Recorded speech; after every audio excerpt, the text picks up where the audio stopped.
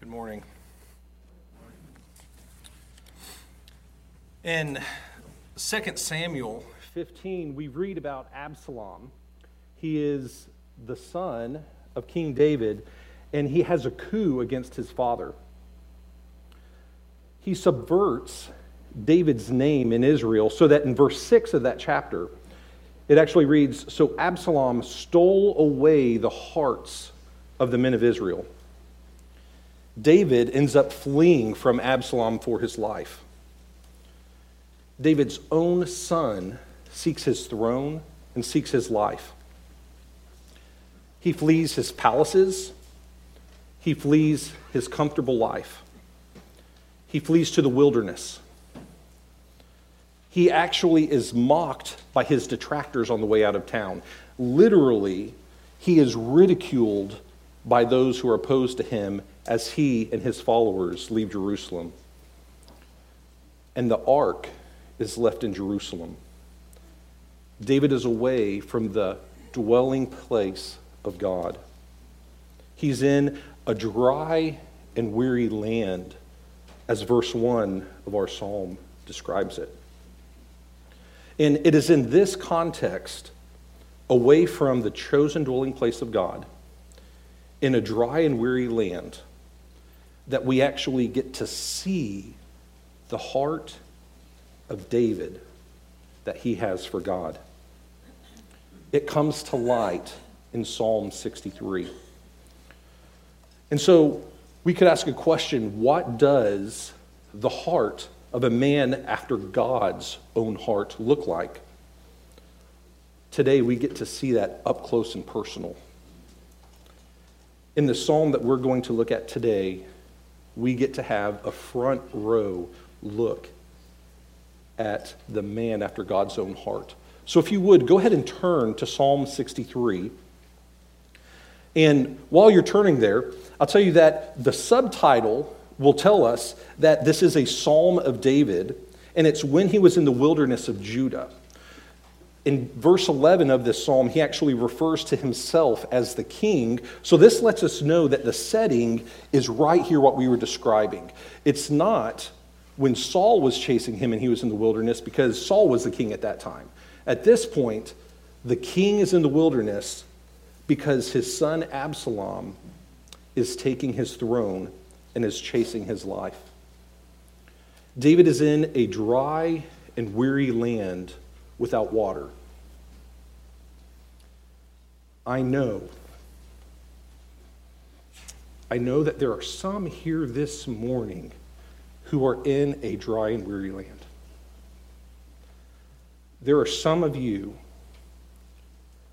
who are going through trials harder than you can express. You might not even be able to explain it to the person who's sitting behind you. The best you had this morning was to show up. When everyone was singing, your voice was quiet. Your voice was weak. But as you show up this morning, know that you are seated next to David as the Spirit pens these words through him in Psalm 63. You are in a dry and weary land, but this is your psalm. This sermon is for you. This psalm is for each one of us here. So look at verse 1 with me, if you would. While David is fleeing for his life, look at what he writes.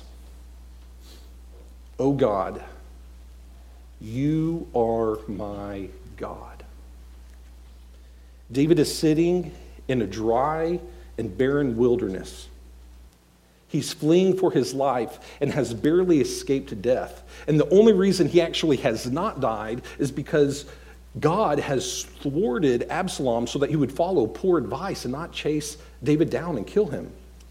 And at the lowest time of his life, having lost all his earthly comfort, with a pen in hand, David pours out his heart onto this parchment and writes, "O God, O Elohim, you are my God. O God, the world around me, it worships that which is not a God, but you are my God. Some trust in strength and worship Ashtoreth, the goddess of war, but you are my God. Some trust in resources and abundant crops and worship Baal Hadad or Dagon, these deities of fertility. But I worship Elohim. Some have obsessions with multiplying gold or horses or wives, but I passionately pursue and trust in Elohim. You are my God. And even though I'm running in the wilderness for my life, and even though I have lost all that I have, you, God, are my God. Now, last week, Pastor Randy taught us that for the believer in this life, you will have trouble. And we saw last week that in this life, you should expect trouble and tribulations. It is through many tribulations that you will enter the kingdom of God. And that the one who bears much fruit is the one who, through the trouble, clings fast to God and endures and presses on to the end. So, brothers and sisters, Psalm 63 is a picture of a man of God pressing on and enduring to the end. David, in spite of the trials he's experiencing in life, in spite of it being abandoned in the wilderness, David clings tight to God and his word, saying, "O God, you are my God." This is the theme, this is the big idea of Psalm 63, that a passionate worship of God directs all aspects of your life in all circumstances of your life. So stand and read Psalm 63 with me, if you would.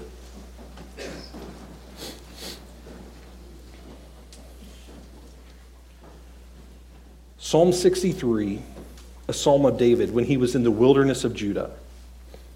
O God, you are my God. I shall seek you earnestly. My soul thirsts for you. My flesh yearns for you in a dry and weary land without water. Thus I have beheld you in the sanctuary to see your power and your glory. Because your loving kindness is better than life, my lips will laud you. Thus I will bless you as long as I live. I will lift up my hands in your name. My soul is satisfied as with fatness and richness, and my mouth offers praises with lips of joyful song. When I remember you on my bed, I meditate on you in the night watches. For you have been my help, and in the shadow of your wings I sing for joy. My soul clings to you, your right hand upholds me. But those who seek my life to destroy it will go down to the depths of the earth. They will be delivered over to the power of the sword. They will be a portion for foxes, but the king will be glad in God, and everyone who swears by him will boast. For the mouths of those who speak lies will be closed. Pray with me as I pray from Psalm 119. Deal bountifully with us, your servants, that we may live and keep your word. Open our eyes that we may behold wonderful things from your law. We are sojourners on the earth, in need of your help. Reveal your truth to us through your word this morning. May the words of my mouth and the meditations of each of our hearts be acceptable in your sight, O Yahweh, our rock and our Redeemer. You may be seated.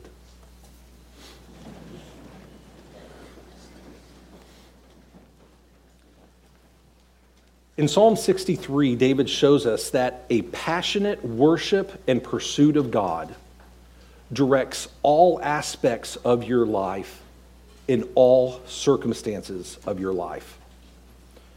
By studying the cry of David's heart being lifted up to God, we find 3 life traits that are present in a passionate pursuit of God. You must thirst for God in your worship.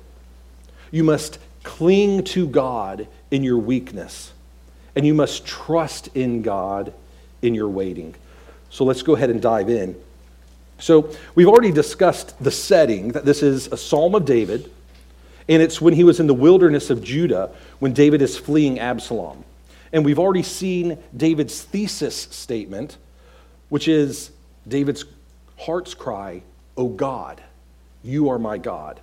Now, this statement, this is actually the key to understanding the rest of this psalm. Every line that follows after this first statement is expounding on the truth of, "O God, you are my God." And I'm convinced that every line in this psalm is best understood as this statement, "You are my God," as it is being lived out and played out in the real trials and the real lives of David. So, as a point of application, before we even get started, as we walk through this psalm, I want you to ask yourself, do I live my life as, "O God, you are my God"? Ask yourself, what I see in David's heart, is this reflected in my heart? The way that David worships, do I worship this way? David's perspectives on life, are these my perspectives?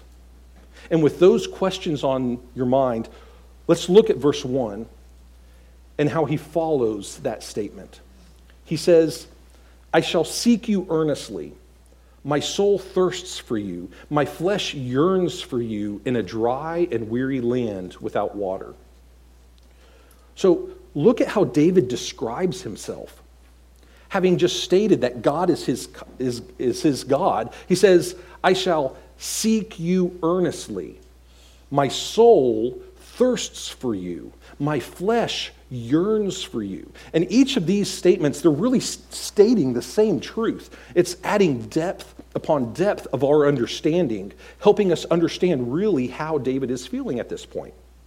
There's not really a single word or adjective or just one phrase that can explain and express the depths of what David is feeling. So it's as though he's saying, let me paint a picture in your mind. And I'm going to give you 3 different ways of stating what I am feeling right now. He says, "I shall seek you earnestly." And that phrase, "seek you earnestly," it's actually just one word in the Hebrew. And it means to look early and diligently for something. And a cross-reference using the same verse or the same word is actually in Proverbs 8, where we read that those who earnestly seek wisdom will find her. Or all the parents in the room are familiar with Proverbs 13, verse 24, that says, "He who holds back his rod hates his son, but he who loves him disciplines him with diligence." And so a literal translation is, "He who loves him seeks him earnestly and early on." So you seek to discipline your child in an early and earnest manner. A loving parent must earnestly and early on discipline their child. And that's why some translations actually translate in Psalm 63, and it's actually a song that many of us know as well, "I will seek you in the morning." That's looking at the early aspect of this word. So "I seek you earnestly" has this connotation of searching at dawn, searching at first light, searching as soon as your eyes are just being able to make out shapes in the dark morning. This is when David seeks God so earnestly. He is anxious for the first rays of the sun so that he can begin his careful search to find God, his God. And this is actually the exact same charge that God has against both Israel and Judah. In Hosea 5:15, God says that after their exiles, in their affliction, they will seek me earnestly. This is the word that David uses. And so God's purpose in the exiles of his people was so that they would grow to have the same heart for God that David has for God. David earnestly, diligently, at first light, seeks Elohim, his God. But notice how else David describes the earnest seeking of God. He says, my soul thirsts for you. My flesh yearns for you. And by both of these terms, the thirsting and the yearning, this reflects this burning desire that David has. It's this need. And you think about what is thirsting. It's this craving of the body for water. This water, it's the single most important element for sustaining life of any living creature. And to thirst or to yearn is literally to faint with longing. So David seeks earnestly, seeks early.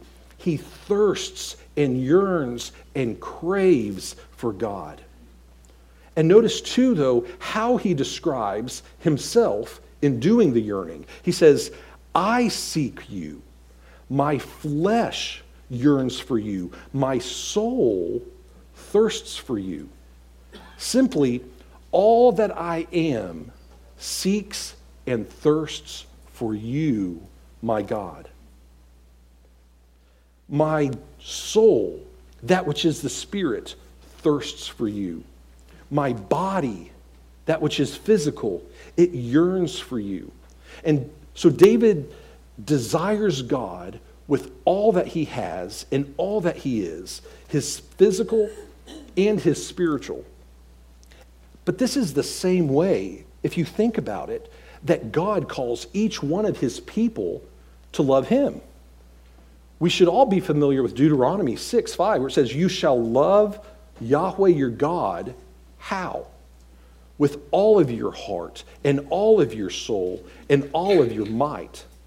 And so if you think about it, one who loves God with all of their heart, their soul, their might, they will yearn for God and thirst for God and seek earnestly after God. We must know this and recognize that what we see in David, it is not unique among God's people. It is not only the super holy that are to experience this. All God's people are to love God with their whole being. All God's people, each of us, both David and you, should yearn and thirst and seek earnestly after God. At dawn's first light, seek him, open his word, be with and pray to God, your God. So let me show you something, though, that's even more amazing about David's yearning after God. He says, I shall seek you earnestly. My soul thirsts for you. My flesh yearns for you in a dry and weary land without water. Here's what is great. If you have ESV, you're going to see as in a dry and weary land, meaning this is a poetic picture he's painting. This is David thirsting for God as one in a dry and weary land might thirst for water. But the New American Standard, Russ's King James Version, the NIV, the LSB, they're all going to actually have a more literal translation. They're going to say that all of David's thirsting and his yearning for God happen while he is in the dry and weary land. So, and this is the way the Hebrew text reads. It says, David's thirsting for God is happening in a dry and weary land. Where David is right now, he is literally in a dry and weary land without water. Or the NIV, the way it reads, in a dry and parched land where there is no water. And here's why this is so important to notice and understand. David is running for his life. He is in a dry and parched land, and he has every right to say, I'm exhausted. I'm parched just like this land. I thirst just like this land. Oh, and in addition to this, I also thirst for God. David would be right to say that, but that's not what he says. Because God is David's God, David is able to say, even though that my circumstances are miserable and I'm in this dry and weary land without water, my first and foremost thirst is for God, my God. Even though my flesh is undoubtedly thirsty, my soul thirsts for God. And the yearn of my flesh is yearning for God. My body is yearning, but it's not for the water that one day would leave me to be thirsty again. My body is yearning for God. My soul is thirsty for the one who said, whoever drinks of the water that I give him will never thirst, ever. But the water that I give him will become in him a well of living water, springing up to eternal life. Christ said those in John 4. David's yearning and his thirsting for God is not dependent upon his circumstances. So here's a question. How can David say his body is yearning for God when his body is so miserable at this point? And again, is this just poetic imagery to show how much he really loves and longs for God? No. He is actually being very biblically and theologically correct when he says his body is yearning and thirsting for God. To say that my failing body yearns for God, this is just simply what Paul even mirrors. And so if you flip over for a few minutes to 2 Corinthians chapter 5. So 2 Corinthians chapter 5, verse 1, here's what we're going to read. Paul is going to be talking about the body, the failing, decaying body that we have. He says, for we know that if the earthly tent, which is our house, our body, is torn down, we have a building from God, a house that is not made with hands, eternal in the heavens. For indeed, in this we groan, longing to be clothed with our dwelling from heaven.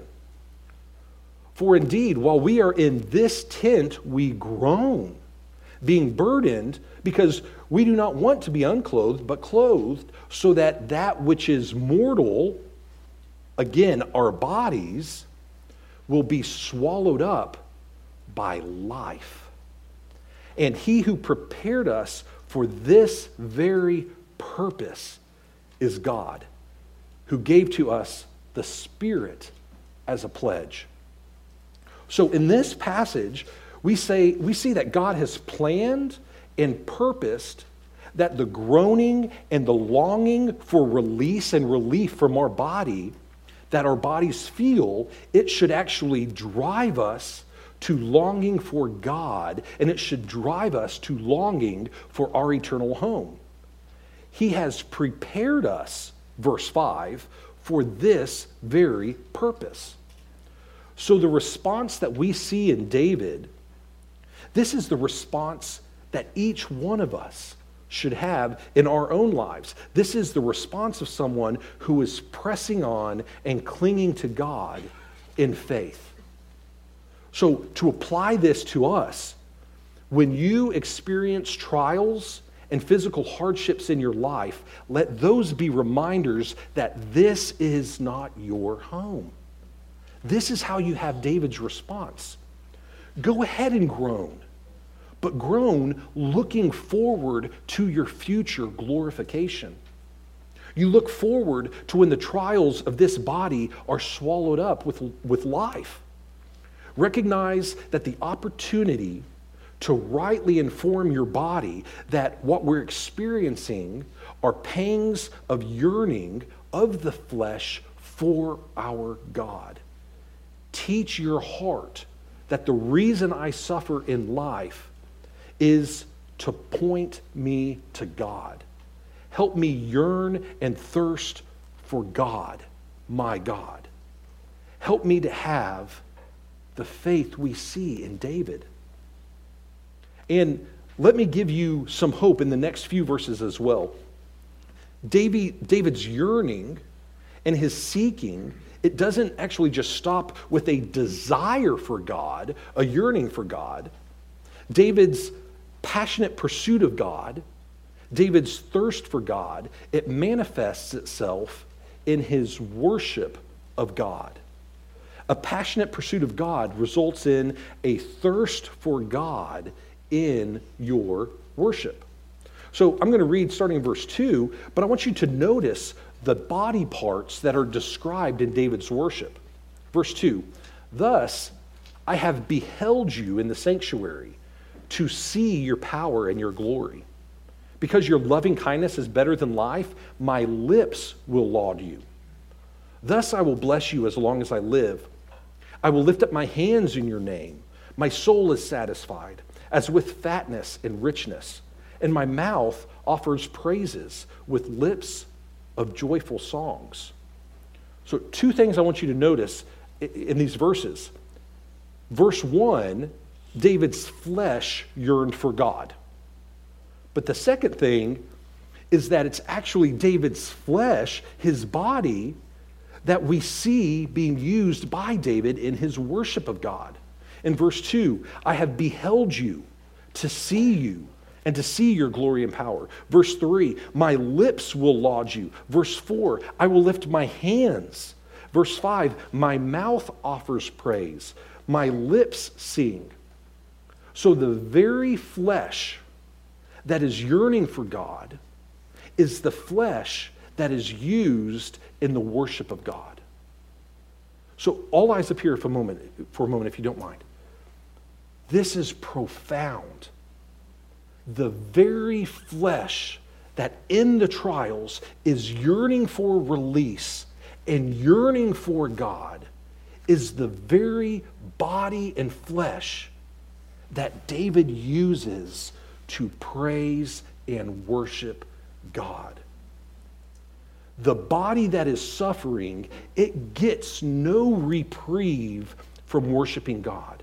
But actually, the body that is suffering, it is primed for worship of God. When you suffer, you have 2 choices. You can either worship self, cling to yourself, respond in sinful self-indulgence, responding in sinful self-pity, or you can worship God, clinging to God in and through your trial. Respond by longing for God. God is the one, He will give you a new tent. But today, in your decaying body, worship and praise God in the midst of your trial. I exhort you, follow the example you see in David. Worship God in and through your trials. Do not rob glory from God.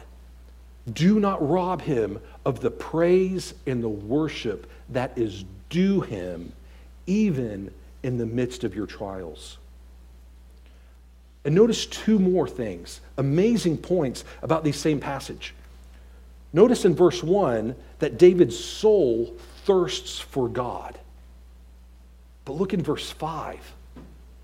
David's soul is satisfied. No, correction. His soul is not satisfied. His soul is greatly satisfied. Verse 5, my soul is satisfied as with fatness and richness. As with fatness and richness. The fatness, this is the most flavorful part of the meat. And actually in the law, The fat was actually reserved for Yahweh alone in the sacrifices. I mean, think of a nicely marbled steak versus a skinless chicken breast. I mean, do we really think that we can compare the two? We know this is not the case. I mean, this is Texas. Fatness is goodness. The richness, this is the food that you would find at a great and abundant feast. And it also sometimes is translated as fatness as well. And so God's provision and God's table is actually often described throughout Scripture as providing fatness and richness and satisfaction.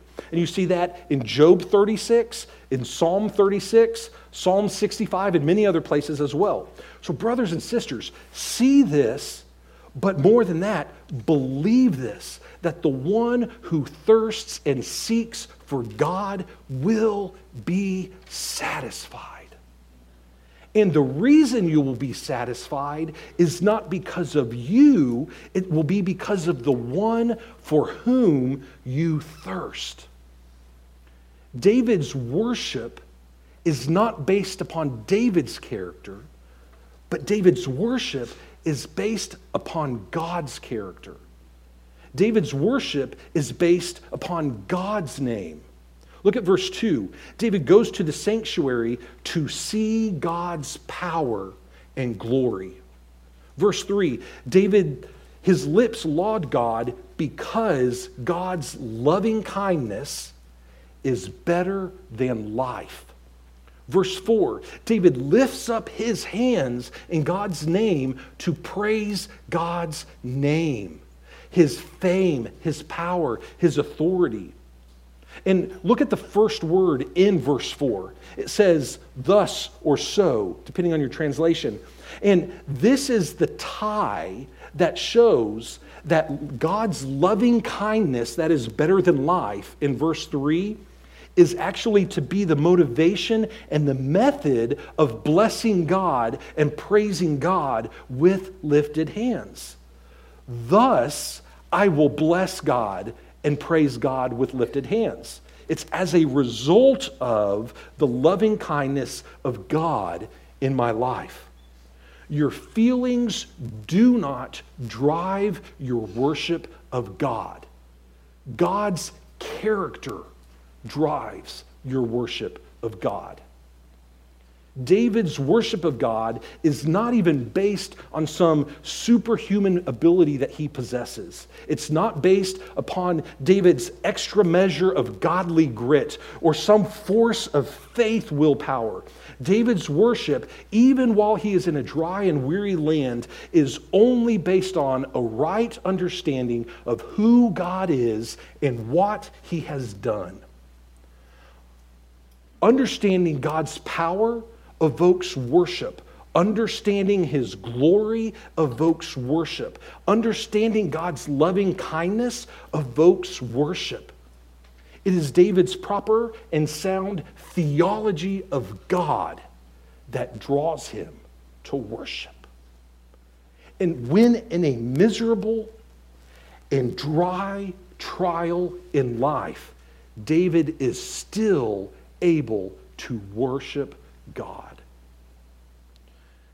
If we were to listen to this psalm arranged by an orchestra today, this point, verse 5, is where we would say this transition happen in the music. You almost have verse 1, these minor mellow chords that crescendo in verse 2 through 4 as the praising the loving kindness of God. But then you get to verse 5, and here the key changes. It explodes in this musical climax and majesty, and he says, my soul is satisfied with fatness and richness. My mouth offers praises, and my lips of joyful song. This very soul that thirsts for God is satisfied, and God is praised. This is David in the wilderness when God is his God. But know this, you must see this in the text. David's satisfaction does not start when he has the trial in the wilderness. What is the verb tense that you see with the thirsting and the yearning in verse 1? Listen, my soul thirsts for you. My flesh yearns for you. That's present tense. It is happening right now. But what do you see in verse 2? Thus, I have beheld you in the sanctuary to see your power and your glory. This is past tense. I have beheld you. David's thirsting for God is happening while he is penning these words. He is in the wilderness, but David's worship of God has already occurred. In the Hebrew, the worship has already been completed. And David is saying, currently, I thirst for you, but previously, I beheld you in the sanctuary to see your power and glory. David began his life began his life of worship long before he was ever in the wilderness. David prepared for this trial long before the trial ever came. When David was in the palace, when David was satisfying his hunger with the richest of foods, when David was being served by an army of servants, and when he was drinking deeply of sweet wine, and when David's life was wonderful, that is when David was in the sanctuary beholding God. David was at the tabernacle. David was before God's presence in worship when his life was wonderful. And why was he at the tabernacle? Verse 2 tells us, it says, I have beheld you in the sanctuary to see your power and glory. David's purpose for coming to the sanctuary, it was not because it was socially expected for the king to be there. It was not because he needed to ask something from God. It wasn't to assuage some type of inner guilt, and it wasn't because he had spent a week without thinking of God and needed some catch up, and it definitely was not because he wanted his best life now. The reason David came to the sanctuary, to the house of worship, the reason David came to the house of God was to see God's power and glory. Now, let me ask you a question. This morning, why did you come to this house of worship? Did you come to see God? Or was it for some lesser reason? David says, "Oh God, my God, in this parched land, I seek you earnestly.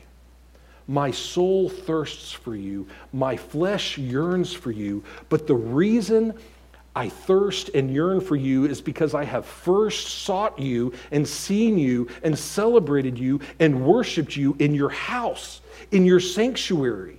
And as a matter of fact, in the Hebrew, the word structure says the way in which he attended the sanctuary to seek God actually mirrors the thirsting and the yearning that he has today, just described in verse 1.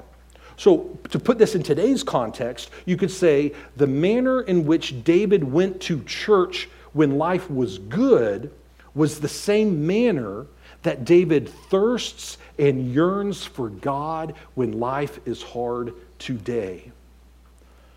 The reason you thirst for God in your personal dry and weary land is because you have first thirsted and yearned for God in your personal worship. That warrants being said again. The reason you thirst and yearn for God in your dry and weary land is because you have first thirsted and yearned for God in your daily, regular life of worship. Do you desire to thirst and yearn for God even in life's trials? Start by thirsting and yearning for God in your normal, daily, regular, and early time of worship. Seek Him in His Word. Seek Him on your knees. A passionate worship and pursuit of God, it directs all aspects of your life in all circumstances. Times of sorrow, but also times of joy. So we saw that the first life trait present in a passionate pursuit of God is that you thirst for God in your worship. But second, cling to God in your weakness. And these next 3 verses, listen for David's recognition of his weakness and his need. In verse 6, when I remember you on my bed, I meditate on you in the night watches, for you have been my help. And in the shadow of your wings, I sing for joy. My soul clings for you. Your right hand upholds me. And even though David wrote in Psalm 4 that in peace I will both lie down and sleep, for you alone, O Yahweh, make me dwell in safety, there still are clearly times when David is unable to sleep. And when those times arrive, what do you think is on David's mind? It might be worry or anxiety, stress, what ifs, his comfort or discomfort that he's feeling physically. It's probably the same thing that you and I struggle with when we can't sleep. But you don't see David turning to his phone to scroll through mind-numbing posts and memes. Notice how the man after God's own heart responds. When David is unable to sleep, he says, I remember you on my bed. I meditate on you in the night watches. And we know from other passages, such as Psalm 77, where it describes that he remembers and thinks upon and muses on and meditates on. But that passage, what it says that he does is he remembers and meditates on the deeds of God, the wonders of old, all of God's works, and then all of your deeds. This is why it is so important to memorize Scripture. When you are on your bed and your mind is tired, you need to have it there to pull up and go through and rehearse and meditate on. And look again at verse 7, where it says, in the shadow of your wings I sing for joy. So where does David sing? In the shadow of your wings. So what is this? Is this like a reference or an image of like a mother hen who's protecting her chicks? Well, if you look actually just back one page at Psalm 61, verse 3, this actually tells us what he's referencing.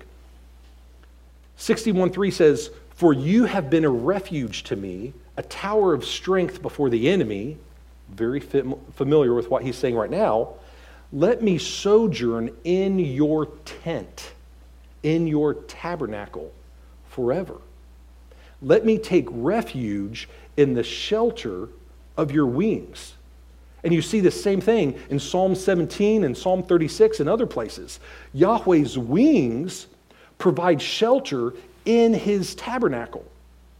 So this is clearly a reference to the cherubim who are on the Ark of the Covenant with their wings stretched forward over the mercy seat where God himself dwells among his people.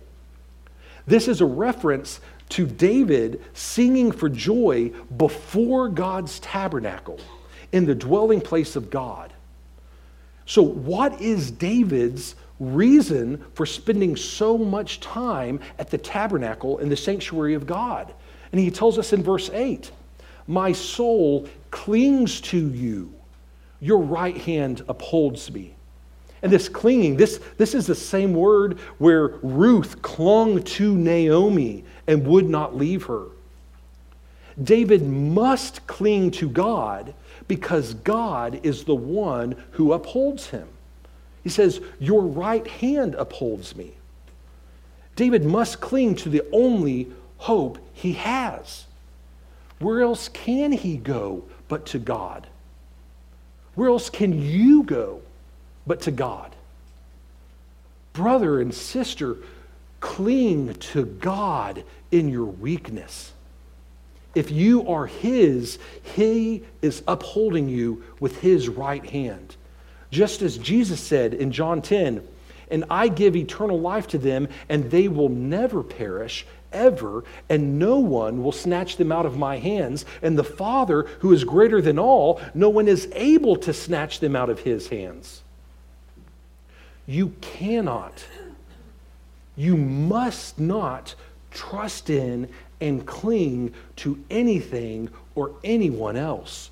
You must say, oh God, you are my God. You must think on the mighty acts and the deeds of God. And when anxiety creeps in at night, you must remember and meditate not on your condition, not on your feelings or your emotions. You must meditate on and cling to God. All else will be clinging to that which cannot hold and cannot save. Would you have a life of passionate pursuit of God? Thirst for God in your worship. Cling to God in your weakness. And lastly, trust in God in your waiting. Read with me in verse 9. He says, but those who seek my life to destroy it will go into the depths of the earth. They will be delivered over to the power of the sword. They will be a portion for foxes, but the king will be glad in God. Everyone who swears by him will boast, for the mouths of those who speak lies will be closed. Those who seek my life to destroy it. So you could ask, what is the it pointing to? And there's actually several good scholars who say that this is pointing back on the wicked themselves. That those who seek my life are seeking to destroy themselves, or you could say they are seeking my own life to their own destruction. And the depths of the earth, where David's oppressors will go, refers to Sheol. This is both the physical death, but it's also the future judgment and the torment of the wicked that is after death. So what is David doing in these last set of verses? He is rehearsing the truths that he knows of what is to come.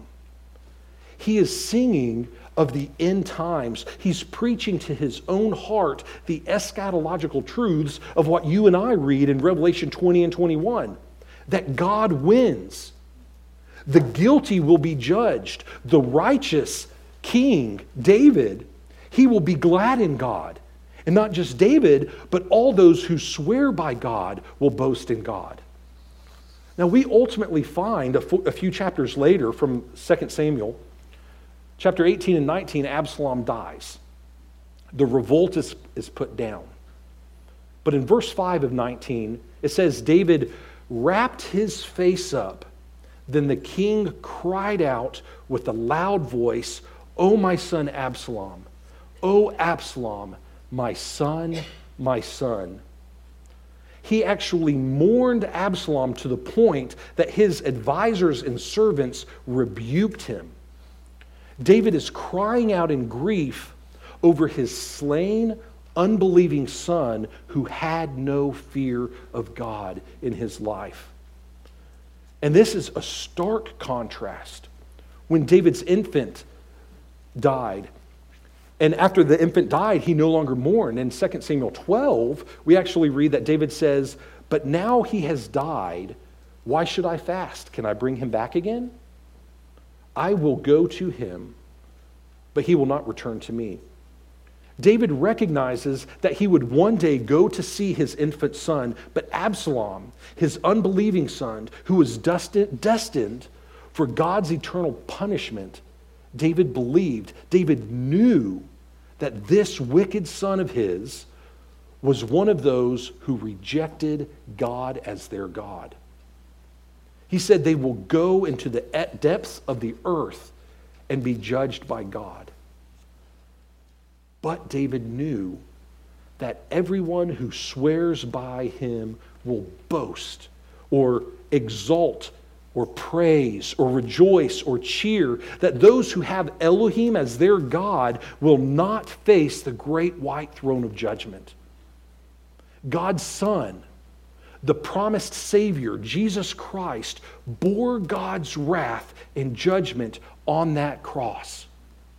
And on that last day, those who have Elohim as their God, those who swear by him, will praise and exult and rejoice in God.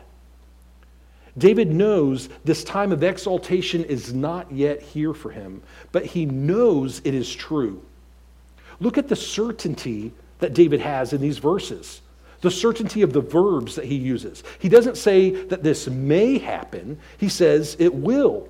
He says, those who seek my life to destroy it will go into the depths of the earth. They will be delivered to the power of the sword. They will be a portion for foxes, but the king will be glad in God.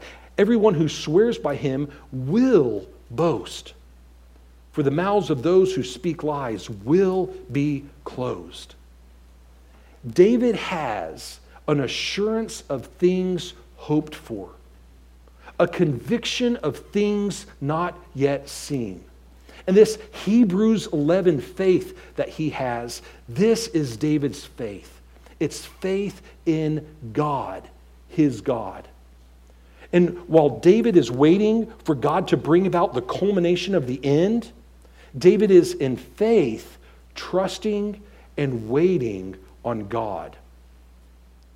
Would you have a passionate pursuit of God? Then trust in God in your waiting. Waiting for God to bring about his promised deliverance. Waiting for God's ultimate redemption of his people. Trust in God. Now, I know that there are people sitting in these pews and sitting in the chairs today that would say, what we have read and looked at today is so foreign. I know the dry and weary land. I know the trials. I'm currently in a dry and weary land, but I don't thirst for God. I don't cling to God in my weakness. I cling to anything else but Christ. My thirst is for my physical relief, my emotional relief. It's not for God. I definitely don't look forward to Christ's return. That's the farthest thing from my mind. There may be a very good reason that this does not resonate with your heart. In the passage we read of John 10, Jesus said, "But you do not believe because you are not one of my sheep. My sheep hear my voice, and I know them, and they follow me, and I give eternal life to them, and they will never perish, ever, and no one will snatch them out of my hands. And the Father who has given them to me is greater than all, and no one is able to snatch them out of the Father's hands. I and the Father are one." Is God your God?